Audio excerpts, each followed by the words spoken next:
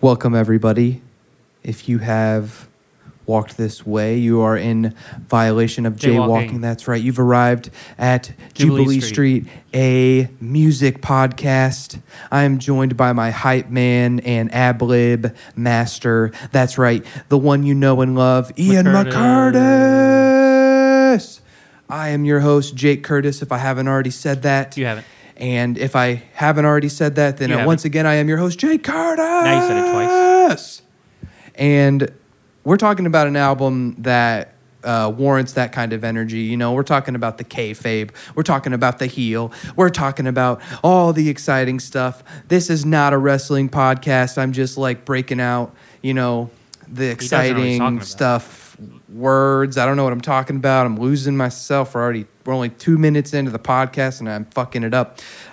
Without further ado, we're talking about an album that's very, I believe, important, very brutal, very in your face, very beautiful in some ways, in all ways, empathetic in some ways, angry, depressing, sad. We're talking about Diaspora Problems by the Philadelphia band Soul Glo.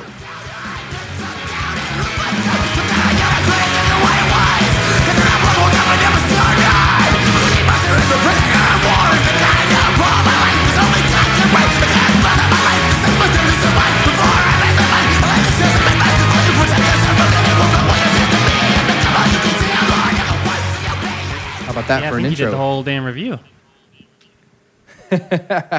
I just was really excited to talk about this. I was very moved by this album, and part of the reason I had trouble, I told Ian this morning, I was like, I don't know if I can record, I'm pretty tired, and my girlfriend and I were up late talking about, you know, really, really seriously considering leaving California for a while. It's just really expensive here. We're kind of breaking even, and, you know, it seems more and more we're talking about that, and it seems like the move back to Kentucky is imminent, or at least somewhere somewhere cheaper. And the other thing that was on my mind after we fell asleep is I just kept thinking about this Soul Glo album, because I spent a couple hours last night doing some extra preparation and re-listening to the album a couple of times, and man, I was just haunted by it. Just kept singing it, and certain lines I'm just like repeating, and like I'm talking to myself, you know, just what are your thoughts? So let's intro it. I mean, you did a great intro, but just who Soul Glo is. Let the record show that Ian said it had a good intro, but doesn't actually believe it because he's about to do another intro. No, just an intro to Soul. Soul Glo is a hardcore band from Philadelphia. They've been around for a while, like 8, 9 years. They kind of 8-9 years. When I was touring the most, they were also starting, and we never played a show with Soul Glo, but we crossed over and played with bands they're in, and they helped us out, and we booked them stuff, blah, blah, blah. So yeah. I've been listening to them for quite a while. They started off as kind of like a hardcore band with a lot of like power violence and screamo kind of influences, and have slowly gotten just a little more accessible, although I don't think this album is anything most people would call accessible. And they've slowly added in more and more of a hip-hop element. But if you're not familiar with like them and you think of a hardcore band and like incorporating hip-hop, like this isn't Rage Against the Machine or anything like that. It's like a totally new way of bringing hip-hop vibes into heavy music. They're a truly original band in a time where it's hard to be original. Shout out Philadelphia in general. That's where Tim Heidecker hails from. The great Victor Berger, the fourth. Title Fight, the Menzingers, Tiger's Jaw.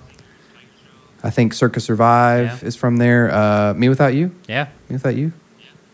Deacon Dagger? Cool music city. Home to a lot of history. David Lynch lived there for a while. I'll pretty much just say here for listeners, it's worth noting that we're just two white guys talking about music that is like very much about the black experience. So this is going to be like somewhat voyeuristic. The first thing that this album made me feel, and already as like an empathetic person, I felt like this album if you let it like creep into you in the way that it is meant to. And it is creepy. It's a creepy album. It's scary. It's meant to sound scary and menacing, which again probably sounds like a problematic thing to say about like, you know, this record, but it's meant to be like that. Every single song when you have this on, I was just listening to it in my like headphones, and I'd be walking around my apartment or walking my dog outside, you know, and I felt like I could see. So the front man's name is Pierce Jordan, and I felt like I just felt like every step I took, he was walking backwards, like screaming in my face. Like that was the level of intensity that the music made me feel. And so I just feel like that's worth saying before we go into this, is that there might be some missteps with what we're you know, interpreting. This is a very lyric heavy. I mean, I think I read an article that says that this is like over 5,000 or like 5,500 words are on this album, and it's only 11 songs. So this is a really dense album. So we're probably not going to be able to cover everything we'd like to. There's some songs I didn't really get to like read through fully. I say we just start from the top of the record and we'll kind of work our way through it. So I feel like less menacing. I feel like it's more just like a emotional, like heartbreaking album. It reminded me of two other episodes we've done. It's sort of like a little spring trilogy we've done with Shilpa Ray, Drug Church, and this one, where they were all albums that are kind of directed at punk music fans, but a lot of lyrics are targeted at the people who are listening to it. And what works, you know, I just don't really care about Drug Church whining about cancel culture. Like, that doesn't connect with me. But the level of, like, vulnerability to the lyrics on this album, like, they are so sad. Like, he is exposing so much of himself. So then when he's targeting, you know, a lot of the lyrics are targeted at people like us, like Bernie Sanders, fucking pacifist, left-leaning people. But because he's shown me that vulnerability and I've connected to him in that way, I take in what he's saying, even though it might be attacking my beliefs or how I live my life. And I'm like, oh, I fucking need to consider that. Like, maybe it doesn't change my mind, but I understand where he's coming from, and I'm not going to step on their shoes or anything. Like, I think it's really powerful when you show someone the tortured side of yourself, the stuff that makes you, like, feel so low and depressed. You're going to connect with them on other levels because they showed you that intimacy. Yeah, that's well put. Maybe menace wasn't the right word, but there is a level of, like, mischief to it. Like, you can kind of tell that it's, like, winking at you. And I think given that this music is, like, made for a punk audience, but it's also making fun of, like, the white punk audience. But I don't see it as, like, making like, I see it as, like, they love punk music too, and they're like, here's how you all need to be better. Like, I don't see it as, like, you know, a lot of Patrick Kinlan's lyrics seem like he's making fun of a situation from afar. Like, it feels detached. This album feels like like, this is our scene too, and we just want to be represented. We want, if you go, like, you know, the hardcore scene dresses all militant and, like, violent, and they're like, if you're gonna look that way, we need you to live that way. Like, it seems way more, like, invested. I see what you mean. Yeah. I don't know. I am still kind of unpacking all the ideas that this album introduced to me. I felt challenged. I felt challenged, like, out of love. Like, I didn't feel like, you know, I felt like there's a level of respect with the audience. I didn't even really feel. I didn't feel challenged. I don't know if I said that in my description. I didn't feel challenged by this. I felt like I had finished, like, a great book. That's how it felt. Like, I felt like I had, like, finished this, like, important, like, novel that was, like, a story of this band. And it's kind of that feeling you get when you, like, read the last page and you're kind of empty because, you know, even if there was good closure, or if the author, like, nailed the landing, like, it's still sad that it's over. I think that's more what I was referring to. Is it's like it's not like it was just interesting to get this perspective from a band like this, I think. Because I don't really like hardcore music. I don't really think I'm a hardcore music kind of person. But when these bands come out, I do like hardcore when it's doing something original. And that's what my next point was going to be, is like, I do like Scram's music because Scram's music is inventive and noisy and rough and isn't afraid to be bad.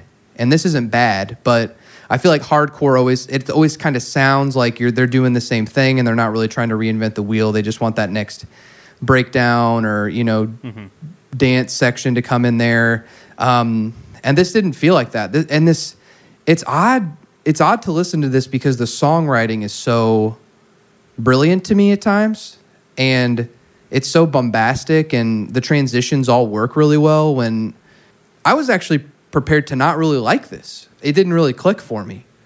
And as with most of these records, this record is the one that made me feel actually better than, but it's similar to the feeling I had with Black Country New Roads record, where it's like it's enriched by the text of the lyrics, which is an important thing for me to note because I care less about lyrics than I do about how the music sounds, and the intensity of the album is what immediately drew me in. But I was like, what the fuck is this guy saying?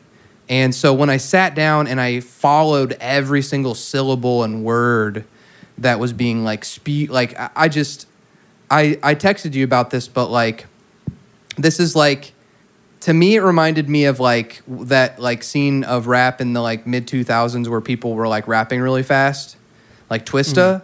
And it's like if Twista started like a Scrams band or something, because I was just, the whole time I was like, yeah, I'm going to have to come back and just listen to these songs over and over again. And then I catch new things. And there's all the little like earworms and stuff in there. Like, the lyrics or the vocal style.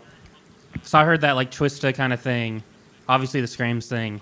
And then he has a way with his rhythm, how he can switch mid-line really fast. That reminded me of LP and a lot of those in New York, like of that scene, of that time, how they'll switch the rhythm of the flow like mid-line, which is really impressive to me. Well, this is where it's interesting to see how music's changed over the 10 years, because this is what rap was doing for a while. This is what like hip-hop music was doing. It was moving into this like almost like rock music, and then it kind of pulled back into becoming more like cloud rap and not as intense, You mean like Death Grips? I think, yeah, like Death Grips, and then even like Waka Flocka Flame, and like remember, some of those heavier. Trash Talk was like the biggest hardcore band for a minute, and they like fucked with like a lot of rappers, and Odd Future, with a lot of hardcore bands. Why don't we just go ahead and get into like the song by song? We'll just start from the first track and make our way through the album. So, I mean, it starts with the screamsiest of screams part. What's the first song? Gold Chain Punk. That guitar part is like straight out of like 90s. That could be Page 99 or City of a Caterpillar. Into the Can I Live? Like, I mean, that sounds like that could be like a song by like a Louisville hardcore band from the 90s. Yeah. And it's a pretty, that question's, it seems simple, 3 words, can I live? But for a lot of people, that's like not that simple of a question. Like, your life is in jeopardy at all times. And we'll see as we go through the record that, go ahead. What I love is like, that's just like a slang thing someone might say, like, let me live, like, can I live? Like, if you're like calling them out about something stupid. What I love about this record is they use a lot of slang you might hear in like hip hop. But then when you hear it through the context of this music, it like, I'm trying to think of how to say this idea and say what I mean. I feel like it is white people, like we've been into hip hop, since we were young teenagers, and I do think that music's valuable for white people to listen to because it helps you gain empathy and understanding, and I think makes you a better person. But I get used to like these tropes of like hearing certain types of stories being told, and I'm just used to hip hop hitting me a certain way, and there's a certain thing I expect. So then you hear that perspective in a totally different kind of music like this. and it makes you like just hear it differently. I'm not used to hearing these ideas in a hardcore band, and it's like I'm hearing it for the first time. Yeah, it's weird. Hardcore got like super whitewashed because when you think about the roots of this genre, it came from like black dudes. So, but I think that's just a death problem with Bad Brains. I mean, there's so much money that goes into starting a band, and then there's so many connections you need to have. That's usually white people because you have to get on shows. Like it's hard for people that aren't like middle to upper class white men, white boys to like enter this world. And I mean, this album touches on that a lot of just like a lack of representation in whatever city. Well, if I you mean, grew up going to punk shows, whoever you are listening to this, you're probably a white person. There was probably like 2 to 3 black people in your whole scene. That's how it was in Louisville. I imagine that's how it is in a lot of cities. I will say Philadelphia, when we would play there, was better than most cities, but I'd be lying if I was saying it still wasn't like 90% white. And all the like quote unquote like big hardcore bands in Louisville when we were coming up were all the kids were getting dropped off by their mom from like the east end of Louisville, and they had like Marshall amps and shit that like I didn't even get a good amp until I was in college, like, and a lot of that stuff I bought with like, my like college food card, that was interesting to look back on too, is that, the scene is the backbone of it is usually like affluent people who are singing the about line, things that impact people who are not affluent. Somewhere in the middle of the album, there's a line where he says anarchist in the clothes, liberal in the polls. I mean, that's punk rock for you. Yeah, it pretty much says it. I think I know what you're trying to say on this record. So the use of like slang, the N-word, like part of their personal experience, I think it adds an element to this music that's exciting in a way because it's not something that you've heard before from music that sounds like this. And I think that the way that they mix their influences and genres here, rhythms, instruments, the choices that Pierce makes in delivering the vocals, they all work really well, and they're like doubly interesting and intriguing because it's not something that you've heard before. And I think that like it changes the way that you can tell stories with D-beat music. It changes the way, like, this first song is an incredible intro to the album because, I mean, there's just so much shit packed in these lyrics. I ordered the CD because I don't have a record player anymore and I don't have a lot of room. So CDs, I just want the lyric booklet to look through. No, I think that's spot on, Jake, because, I mean, we're 2 testaments to it, and I think there's a lot of people like us out there. Like, I don't dial into hardcore music very often because I find it so boring, and I find it so full of these same tropes, these same fucking songs about unity and your crew, all that bullshit. So the rhythms of the vocals, just everything about it, you're like, oh, this is something different. It gets you to like just tune in if you normally wouldn't. Because if this band was doing these same ideas, but they just sounded like another Integrity knockoff or something like that, I probably wouldn't listen to them. Like, I think this gets people outside the genre to like check it out. And I think in a lot of the ways where you're like listening to like an MF Doom song and you hear him say a line and you laugh because it's just like you don't know how else to express yourself. There's just something about the quality of it. And, there's a line in this song where he's like, is it possible to piss off your own therapist? Yeah. And that line got me the first time I heard it. And I was like, that is so funny. And like, there's some really like, can I exist in love of my own decision? Can I hold my own under my weighted blanket? Forgiveness is a ghost to my mind, ever fading from my sight with time. Out here happy and dying, that's life. Savagery run it, and I'm doing just fine. I mean, if you put a lot of these lyrics outside of the music itself here, and if you just read this into a microphone, this would be like some high poetic shit, That's what's genius about it is, so I mean, obviously hip hop is just poetry, you can't really divorce the two. And then I never would have thought. I mean, Scrams is the same way, right? A lot of these Scrams bands just write poems and yell them. Like, it's so poetic. And I just never would have thought, let's combine hip-hop style lyric writing with Scrams. Like, it makes so much sense, but I've never seen anybody do it before. Yeah, I mean, having been in They're so similar, like, stylistically.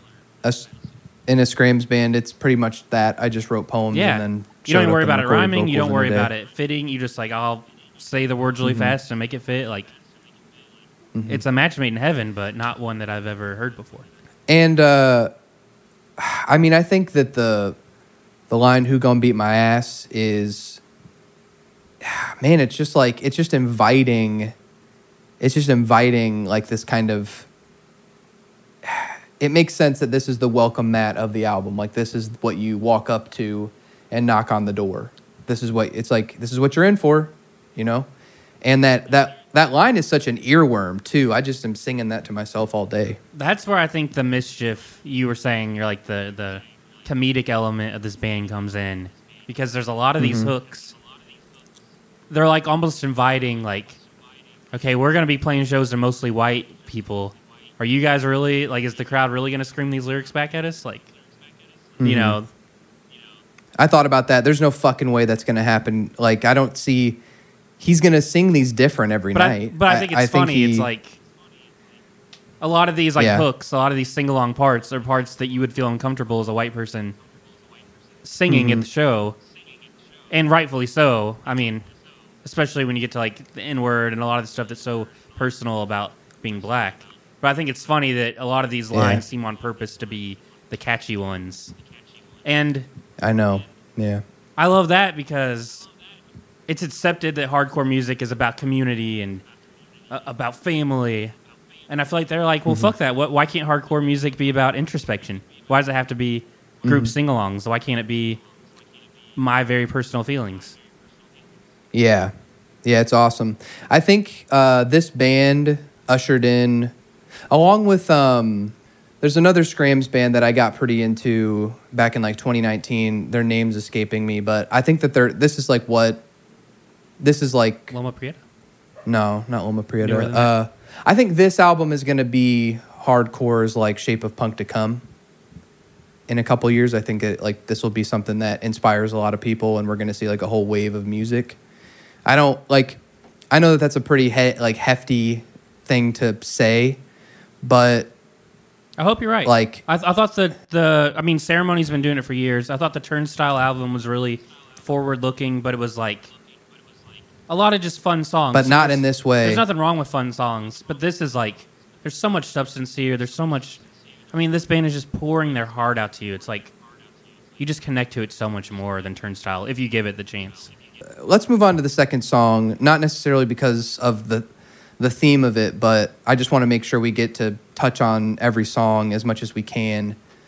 To go off your last point, I'm just pulling up the lyrics for track 2. To go off your last point, I thought a lot about Turnstile when I was listening to this, because that's the last, like, proto-hardcore, whatever you want to call it, album I've heard that I liked, because it did something new and it was softer. It was a soft hardcore record. This is, like, a completely different direction. And also, Turnstile vocally didn't really, like, the lyrics are good and the music sounds good, but it doesn't do what this does. And as someone who often feels this kind of rage on a daily basis that I have to process, like, I don't understand why the world's this way. I'm not directly impacted by it, but, you know, there's all these things that happen all the time that I, like, really make me upset and depressed. And I think that that's kind of like the sentiment of the album, is you can really hear that, like, you can really hear that pain coming through on the guitar, on the bass, on the drums. The music sounds painful. That's why, like, I think these songs are fun. It's music that I'm excited to hear. But I think, like, it's definitely, like, you have to be, if you listen to the lyrics, you have to be prepared for how those are going to impact you, you know? And, you know, then he opens up this song with, like, I try to listen the way I want to be listened to. Also, it's got that awesome, funny sample from It Takes Two. Yeah. Oh, we didn't talk about Oh, this. yeah. The opening of the album is like someone smoking a bong, and it's the Yeah. dun da da da da da da da. It's like the whatever that movie And fucking intro is. I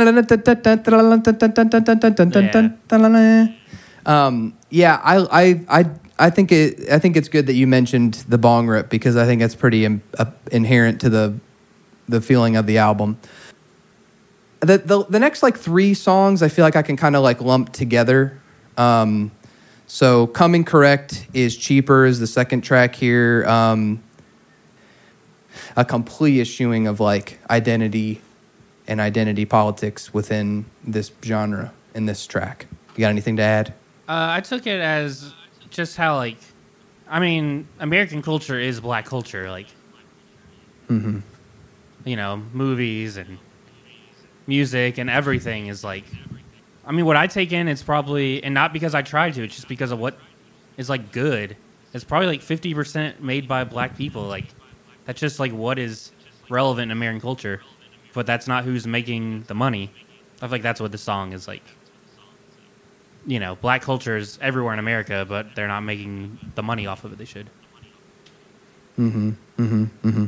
Yeah, and I think it's really cool that this album is coming out along with the 3rd season of Atlanta airing, because I think they're airing a lot of grievances on this 3rd season of Atlanta that they couldn't do in the first 2 seasons, and I think like that was completely planned by Donald Glover, because I kept wondering like if like how the pandemic delays would impact the show, and I think that everything's intact. And anyway, so let's go on to Thumbsucker.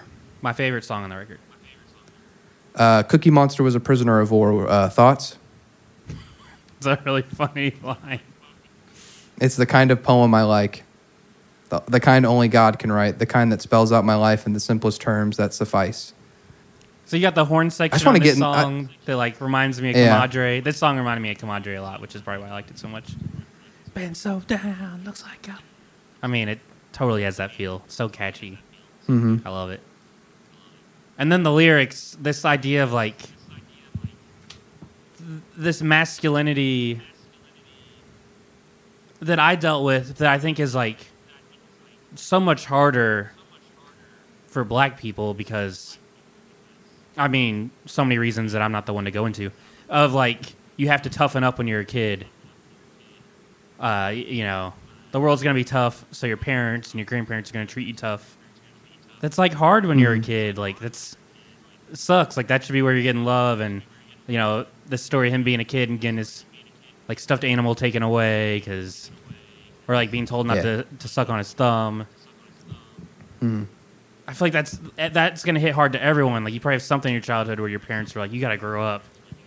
And then you grow up and you're like depressed and like the world's fucking hard. Like, I don't know if them telling me to toughen up made me stronger. Maybe it didn't. I don't know. But yeah, I think this song's genius. It makes me so emotional, but it's so fun because of how catchy it is. Mm-hmm.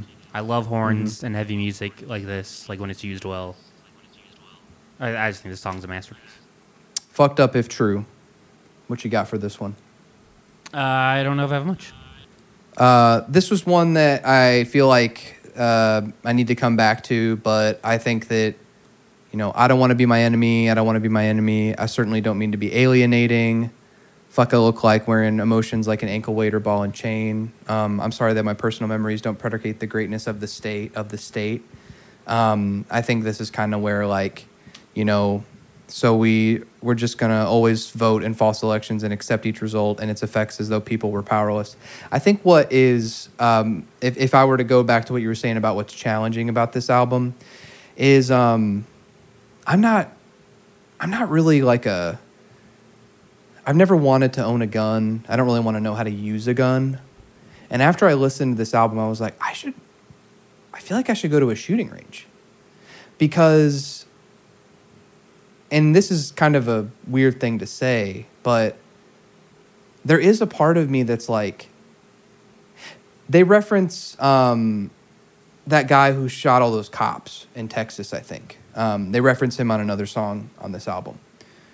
And I really started thinking about that. And do you remember in Louisville during in 2020 during the Derby where the I think like Black Panthers showed up at the Churchill Downs? Do you remember that? Yeah, vaguely. And it was like a whole thing because they were There armed. was so much going on every day at that time. Yeah. And one thing I've always thought about is it's like I kind of understand. Like there's a lot of people that kind of I've interacted with as I've gotten older. When I was younger, that they have a very militant view of things, and I think like a burning down like government buildings and destroying banks is a big part of that. And the thing is it's like a lot of this music made me feel as if like it made me question my entire life. It made me question my like job at this mortgage company that I fucking hate, really. It made me question what I'm doing with my life. It made me question like, you know, how I'm diverting my money. Well, I mean, that's what I was trying to get at the beginning of the episode when I feel like the album is directed at people like me. Like I believe in democracy and peaceful protest and incremental change. But it's easy for me to believe in those things because I have things to lose. I have an easy life, relatively speaking. It's easy for me to want things to shake out that way. So this album isn't going to make me feel differently about guns, but I get it. I fucking get everything he's saying, and like I'm not going to stand in the way of stopping, you know, if it came to like some sort of whatever big violent movement against the police or whatever. I'm not going to I don't know if they're going to be able to convince me to like join them, but I'm definitely not going to get in the way. You know what I mean? Yeah, that's it. That's it. That's the feeling. Let's go to the next song. I think I don't have anything to add to that. Well put. So the next song was was the single. It's got the music video that is this song's awesome. Hilarious. It's like what's it like being the one white person in Soul Glow, and they're all yelling at him. It's such a good video. It's what I imagine. I don't know if it's a play on that Whiplash movie with J.K. Simmons, but it's what I imagine that movie was like, just from the trailers and stuff. Yeah, it's really funny. It's a great music video. Okay, so can I add that one of the best things about this record is that it captures braggadocio in a way that I don't think any other music has ever gotten. Like, if we're allowing ourselves to connect this music to like the history of rap music, Pierce Jordan just like brags so much on this album, and he's so much enjoying his moment. And I think brag has a negative connotation to it. I do not mean it in that way. I mean that like he deserves to be celebratory. There is an air of celebration on this record. It's a celebration and airing of grievances, I think. And I think that airing your grievances is often something that should be celebrated. This song feels like jubilant in a way. I feel like I feel like this is one of the most depressing songs on the record. I just love, we got big plans coming up. It was 6 hands when we came with mathed up, off the cuff. But I feel like it's like those two lines alone. I feel like the song is about how like black artists die early, and it's like the song is sad. I'm not saying the song's sad. I'm just saying that this is another. There are some lines on here that I feel like it's like you think this is great. Wait until you see what's coming. You know. Like, it's got this, like, there's, like, a sales pitch going on here. Like, it's, like, this is just the beginning, you know? I feel like it's, like, sarcastic because it's, like, he said he's, like... It could be sarcastic. Living on Juice WRLD, Pop Smoke time, like... Like, I feel like he's saying, like, my plans don't mean shit because I could die next week. Like, the life expectancy for a black musician isn't, you know, anywhere near what it should be. Absolutely. I don't know. I kind of get that there is like some air of like, look at how far we've come to this, you know? And there's a story that's referenced in the last track on this album that we'll talk a little bit more later. But, you know, on the way to a show, one of their members got pulled over by the cops and they had to go bail him out. And that's that can be a really scary situation. You know, if the cops had decided they didn't like the way that this guy was talking to them or whatever bullshit cops do, like Soul Glow might not still be what they are now. And there's all these kinds of things where it's like shit just worked out. Anything to add here? No, I mean, this one is very dense. It's worth... So all the lyrics are on their Bandcamp page. It's worth reading along, because, I mean, he's going so fast and, like, not even able to, like, pronounce some of the words. It's, like, so rapid fire. You, like, have to... Even reading along, it's, like, almost too fast to follow. Yeah, this is where, in my listen last night, it started to kind of click for me. And I'd already been into it, but I was like, yesterday I was like, all right, well, I'm going to pull up the lyrics and just read along and just completely focus on this and not like listen to it while I'm at the gym or something or running an errand. 2028 has no guarantee, but I know my dream. I know my mom's dream. Even though I have not yet written, I know how long you have searched. I know its power, and I can't die before it's unearthed. Every day we run from ourselves and from time, so much so that our planning looks like we've lost our minds. But our lives are wasted if we don't even try, and it's delicious every time it turns out I was right. Yeah, so I think he's talking about how he's like already has the next album. You know, I'm assuming I know how long you've searched is going to be the next album, and he's already got it planned out. Yeah, and even then, even if we do determine this to be sarcastic, it's like, you know, this shit is mid compared to what I'm saying on the L. You know, I think that it took so much time, life advice, and effort to make the first half of this shit come together. Oh man, this line is awesome. Everybody wants their ideology to be the one that enslaves the world. We just left a century of artists whose screams went purposefully unheard. I don't think sarcastic was the right word. I meant that I think he's saying... Self-aware? Yeah, like, I do have big plans for this band and for my life as an artist, but I understand that it could end at any second. We live in the future, we die in the present. I have our next two shits in my mind already. We started conceiving in 2016 in a windowless van driving through the desert. All right, let's move on to one of my favorite tracks on this record, Driponomics, featuring Mother Mary Rose. Yeah, Driponomics is like, I would say the most straight-up hip-hop song on the album, and it's sort of just an indictment on, you know, you always hear there's like no ethical capitalism, that idea. And I think the thing this song is saying, like, if someone can get money, if they're in a position where they don't have money and they find the means to get money, there's nothing wrong with them doing that. This song in particular being about, you know, reselling clothes or, you know, streetwear. I think it's also, there's also a lot going on here about, like, making fun of the current zeitgeist of music that sounds like this, which is people just talking about their Patek's and like watches and like these, you know, $2,000 pants they bought that are made out of like the inside of a scrotum. And like, you know, I think that there's an air of like sort of meta poking fun at that mentality. But yeah, I do see what you're saying. I didn't take a lot of these lyrics as literally. This is to me one of the most fun songs on the album. The production is awesome. Like, it's so noisy and glitchy. I wanted to make sure before the album's over before the podcast is over, that we mention their producer, Evan Bernard. He's their engineer, and he's a big fixture in Philly, apparently. I'm sorry. And then Jean Marco Gigi Guerra I think he's the one who actually produced the beat, and then Evan engineered, like did mastering and stuff like that. I think that the way this record sounds is really important. So this song in particular, I think, is really well, like, for the sequencing of the tracks, it's really good because it feels kind of like a break from the intensity of the 5 tracks that came before it, and then the I think like 4 or 5 tracks that come after. So yeah. 40 years of Reaganomics. Yeah, that's I think that's the core of the idea of the song.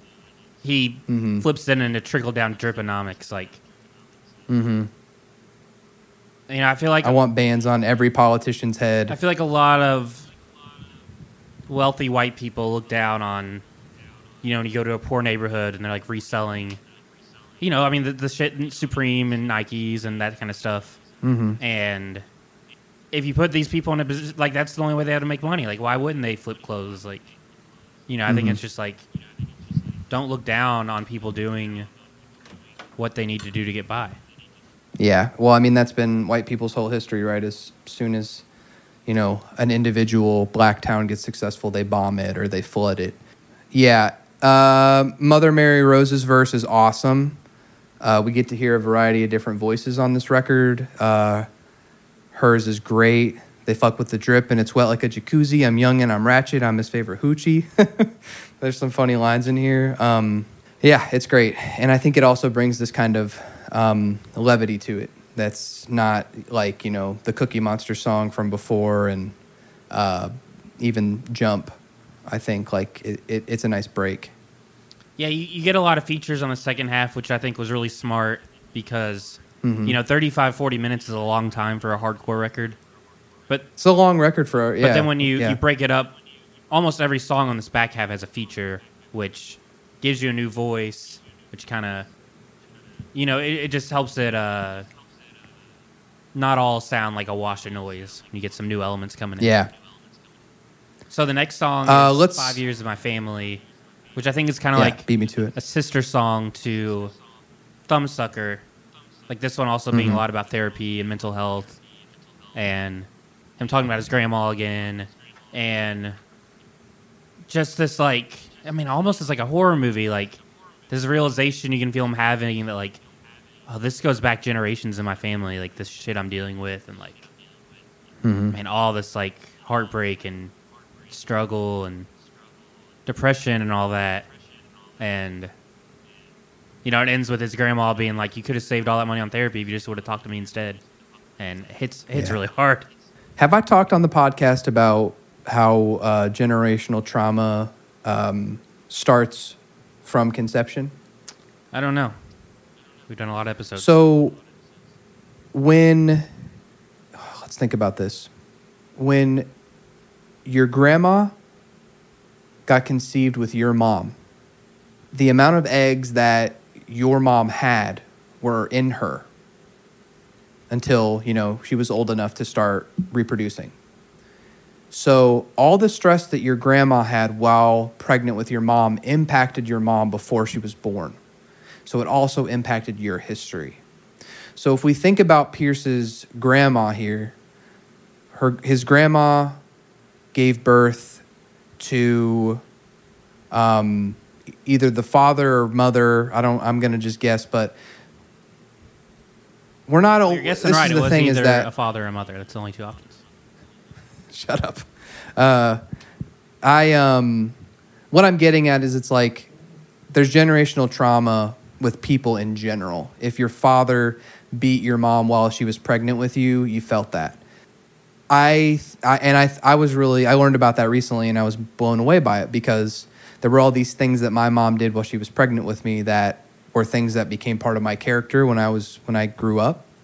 My favorite color as a kid was orange. That's still my favorite color. When my mom was pregnant with me, she had cravings for orange foods, Kraft mac and cheese, oranges, those like sour cream and onion or sour cream and cheddar ruffle chips, all orange foods. When my mom when my mom and dad had conceived me, my dad kicked my mom out, and my mom was separated from him basically up until about a month or two before she had me. So all of the stress she went through trying to find like a place to live, to take care of the baby inside her and herself, that impacted me, and it impacted her. And then the stress that I have inside me would at one point impact, the child I would have.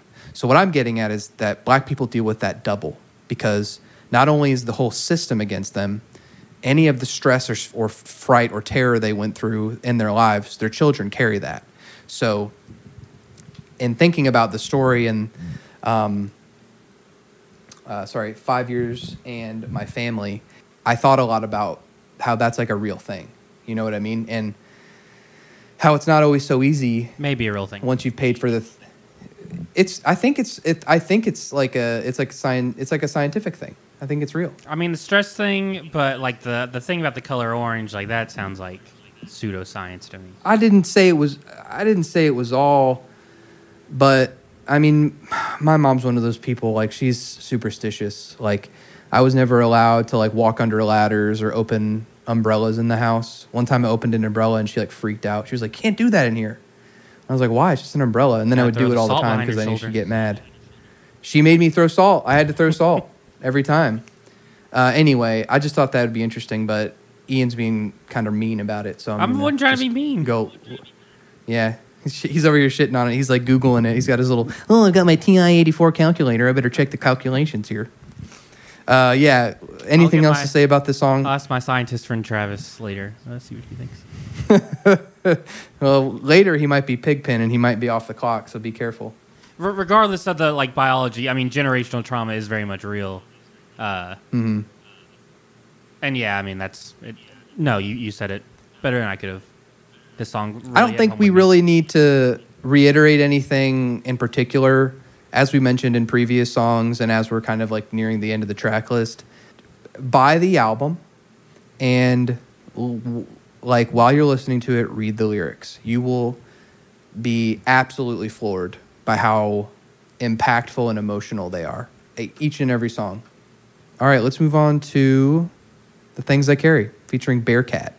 I think it kind of pairs off the previous song, him talking about the mental struggles and the trauma he carries, then going into this song and talking about because of that, maybe it's hard to like love someone or to totally open up to someone, and how those ideas kind of pair together. At least that's what I took from it. This is one I need to spend some more time with, so I like the song, but I need to spend more time with the lyrics. Well, I mean, that's fine. We can skip to the next one because this is one I love. The We Want Revenge. I think this sounds like Rohnert Park ceremony.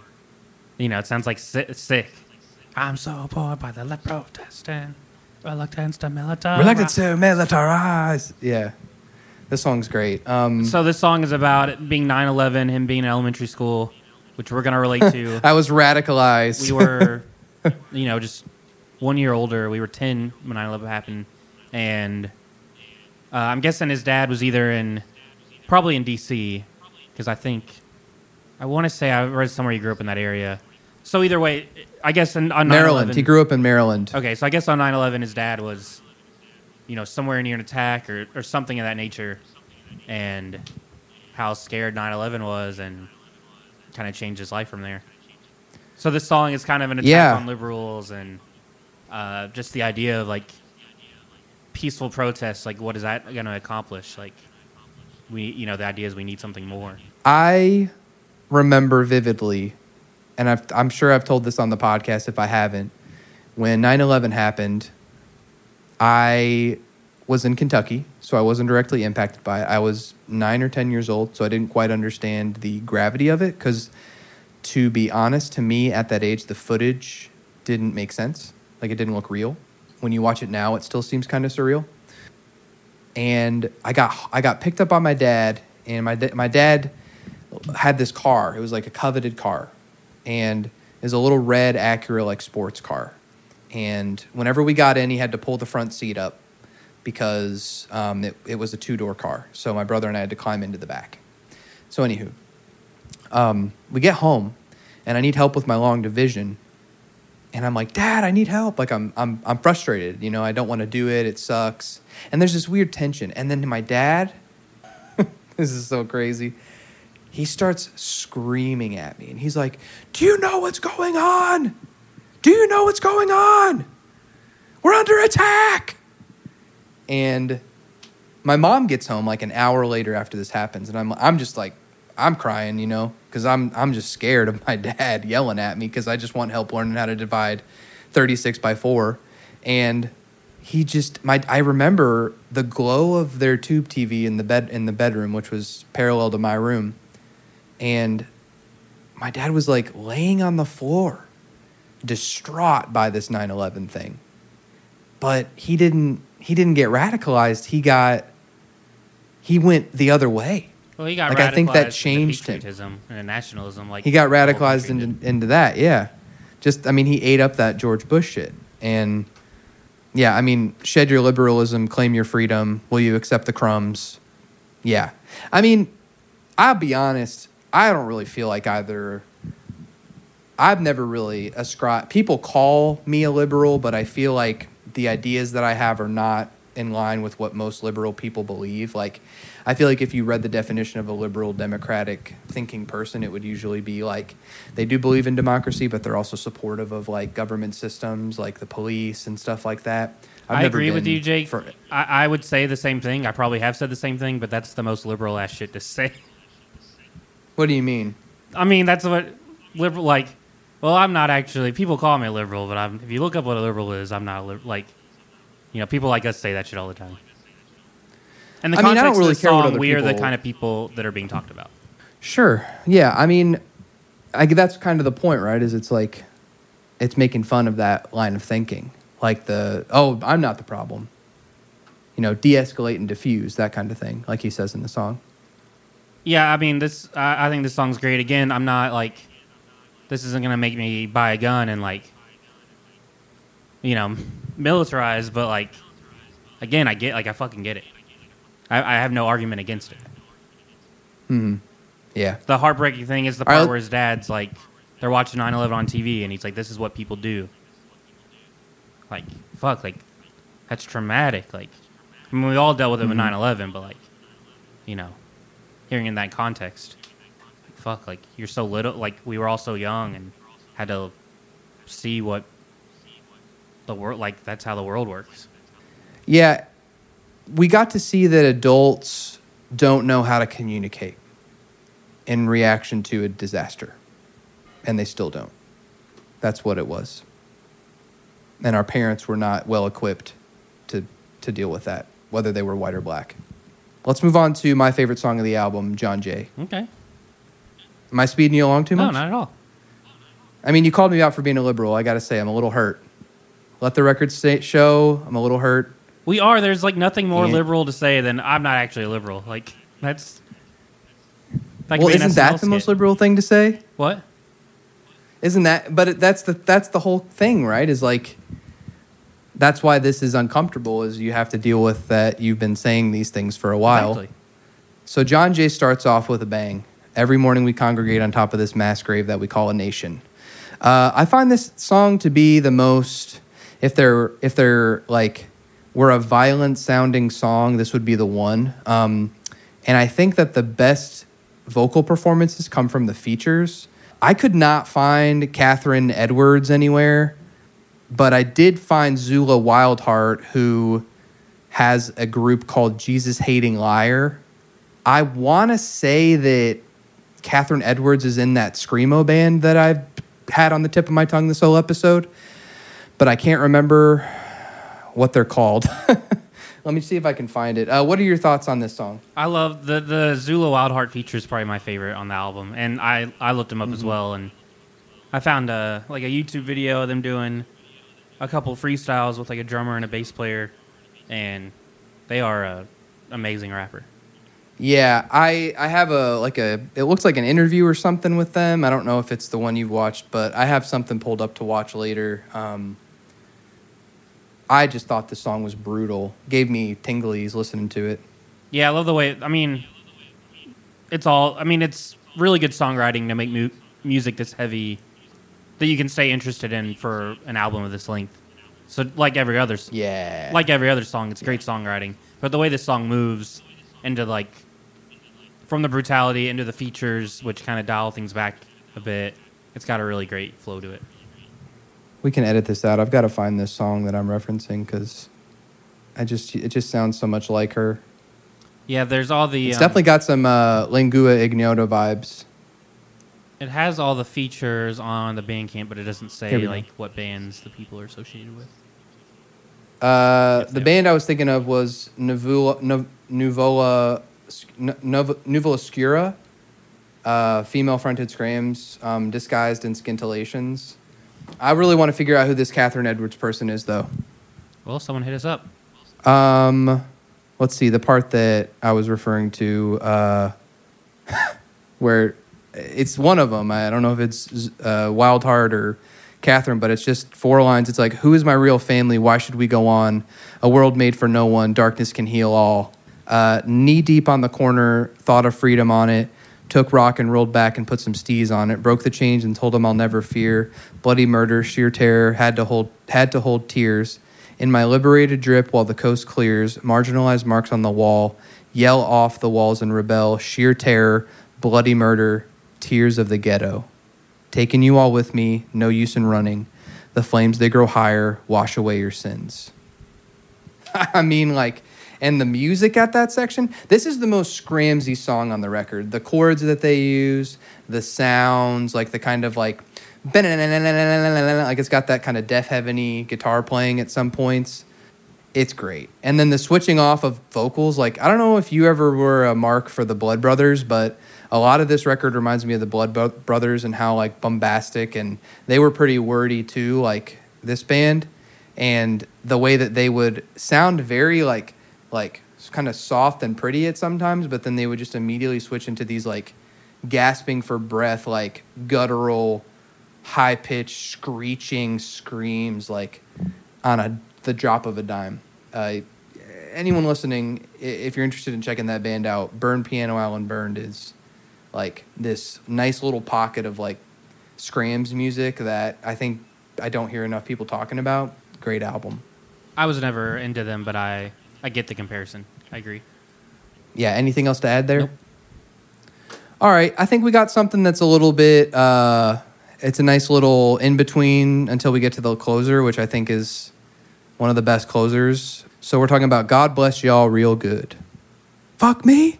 Fuck me. Oh, okay. Great opener.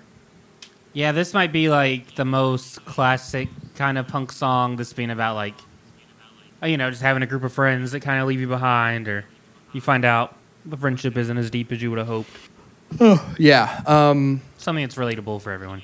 Yeah, I think it's got you had to insulate your mans from Big Bad Pierce, as though he wasn't my man's too, and for him I too feared. Like that whole section.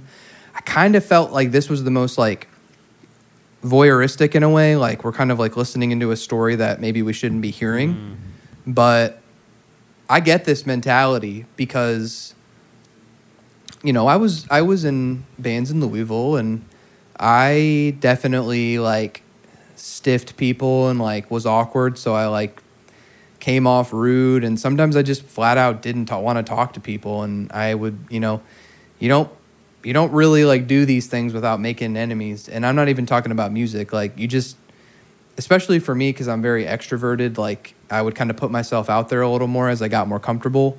You know, sometimes you don't get along with everybody, and I think that, but I think that it wasn't just that. I think there's some other stuff going on in this story that's not just about, you know, social faux pas. Let's move on to the closer. Huh?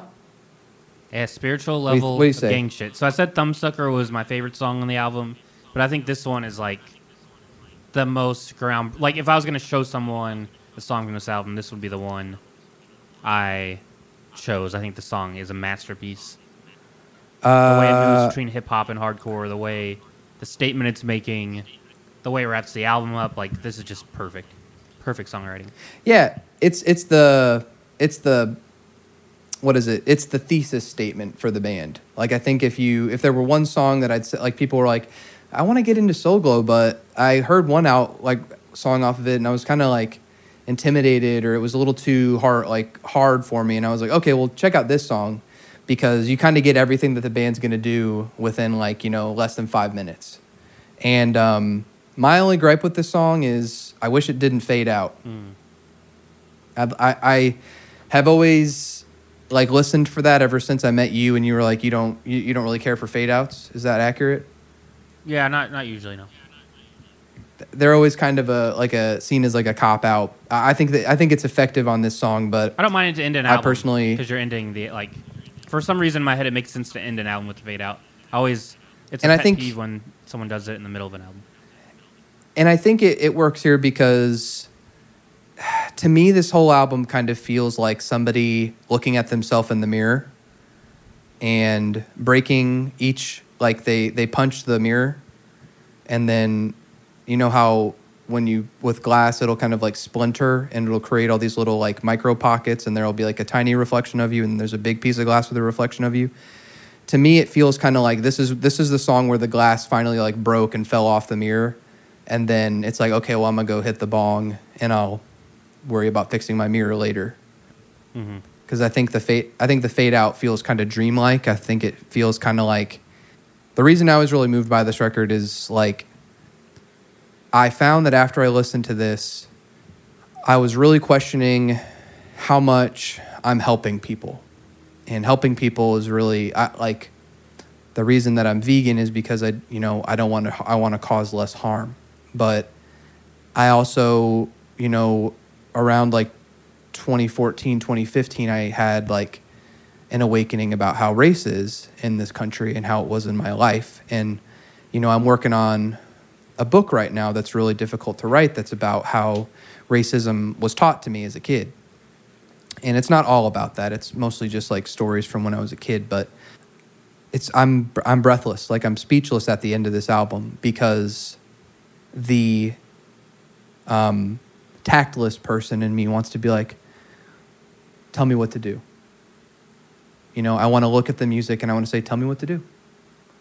But the music's telling you it's not my job to do that. And I think privilege for me meant that I never had to worry about what to do. I always had a solution offered to me in ways that I didn't always understand. And the reason that this album is so impactful and emotional and beautiful and kind of transcends itself is that it offers this very intimate look on a person's experience who is oppressed. And that's why I said it felt like a book and not like, it felt specifically like that. Like, it felt like I was reading this journal or diary. And I was left thinking, like, I feel like I was like, I have to help with this. But then the next day passes and I have to clock into my 9 to 5.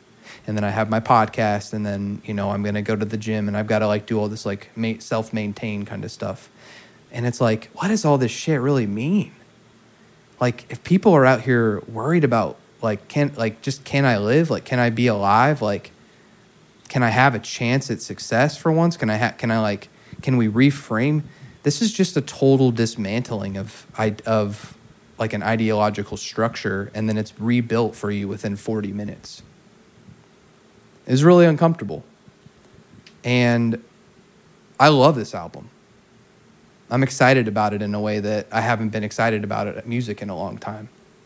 But it also really makes me think about the times where I've like felt awkward around black people, where I felt uncomfortable around black people. And I think the important thing that this album will do for white fans is it'll cause those kind of reactions, and it'll be telling the people who react to it in the way that I think the album isn't asking, but it's kind of like that's its like thesis statement. It wants you to react to it in ways that a lot of other music doesn't. That's all I got to say. I love the album too. I mean, there's a lot of things this album makes me think of in terms of like nuanced things about racism. I'll leave that to you. I don't really feel comfortable talking about stuff like that. I'd rather just listen and try to reach a better understanding. But I will say, even if that's all this album was just something for me to listen to someone else's perspective, that would have been enough. But the fact that he can talk about his experience in such a specific way that I can't relate to, yet I relate to the songs, is pretty amazing. Like this song, this last one, being about like being hypersensitive to everything, growing up around gangs and growing up in that culture of like, you don't know if any movement someone else makes is like, you're constantly worried about what everyone's doing at all times. I can't fucking relate to that at all. But like, any moments where I have social anxiety and like being hyper aware to like everyone in the room, like what they're doing, like who are, and I don't think this song wasn't written for me to relate to by any means, but the fact that he's such a good writer that he can write about something that isn't like what I deal with at all, and I can still latch onto it emotionally, is pretty amazing. It's incredible writing. Yeah, and it's also at all times like referential to its source material, but fresh. So yeah, I love this album. I hope I didn't say anything overly stupid. This album's a lot more. Most of y'all, Bruce Wayne's looking way Ku Klux. That's a good line. This album's a lot more nuanced and just smart than I feel like I am capable of being off the cuff. I think it's hard to talk about this album. That was why I was excited to talk about it, because I wasn't sure like what ideas I would have, and I said some stuff I'll probably feel weird about saying later, but I kind of feel like it's better to just air your dirty laundry and like the ways that you used to be and the ways that you're trying to be, as opposed to like hiding. Mm-hmm. Because what they did on this album is anything but hiding, you know? This was Diaspora Problems by Soul Glow, a Philadelphia band. A band that we're both really excited about and have been following for the last couple of years. Support them, buy their music, buy merch from them, make their lives as easy as possible so we can get another record. Do you want me to go ahead and do the outro?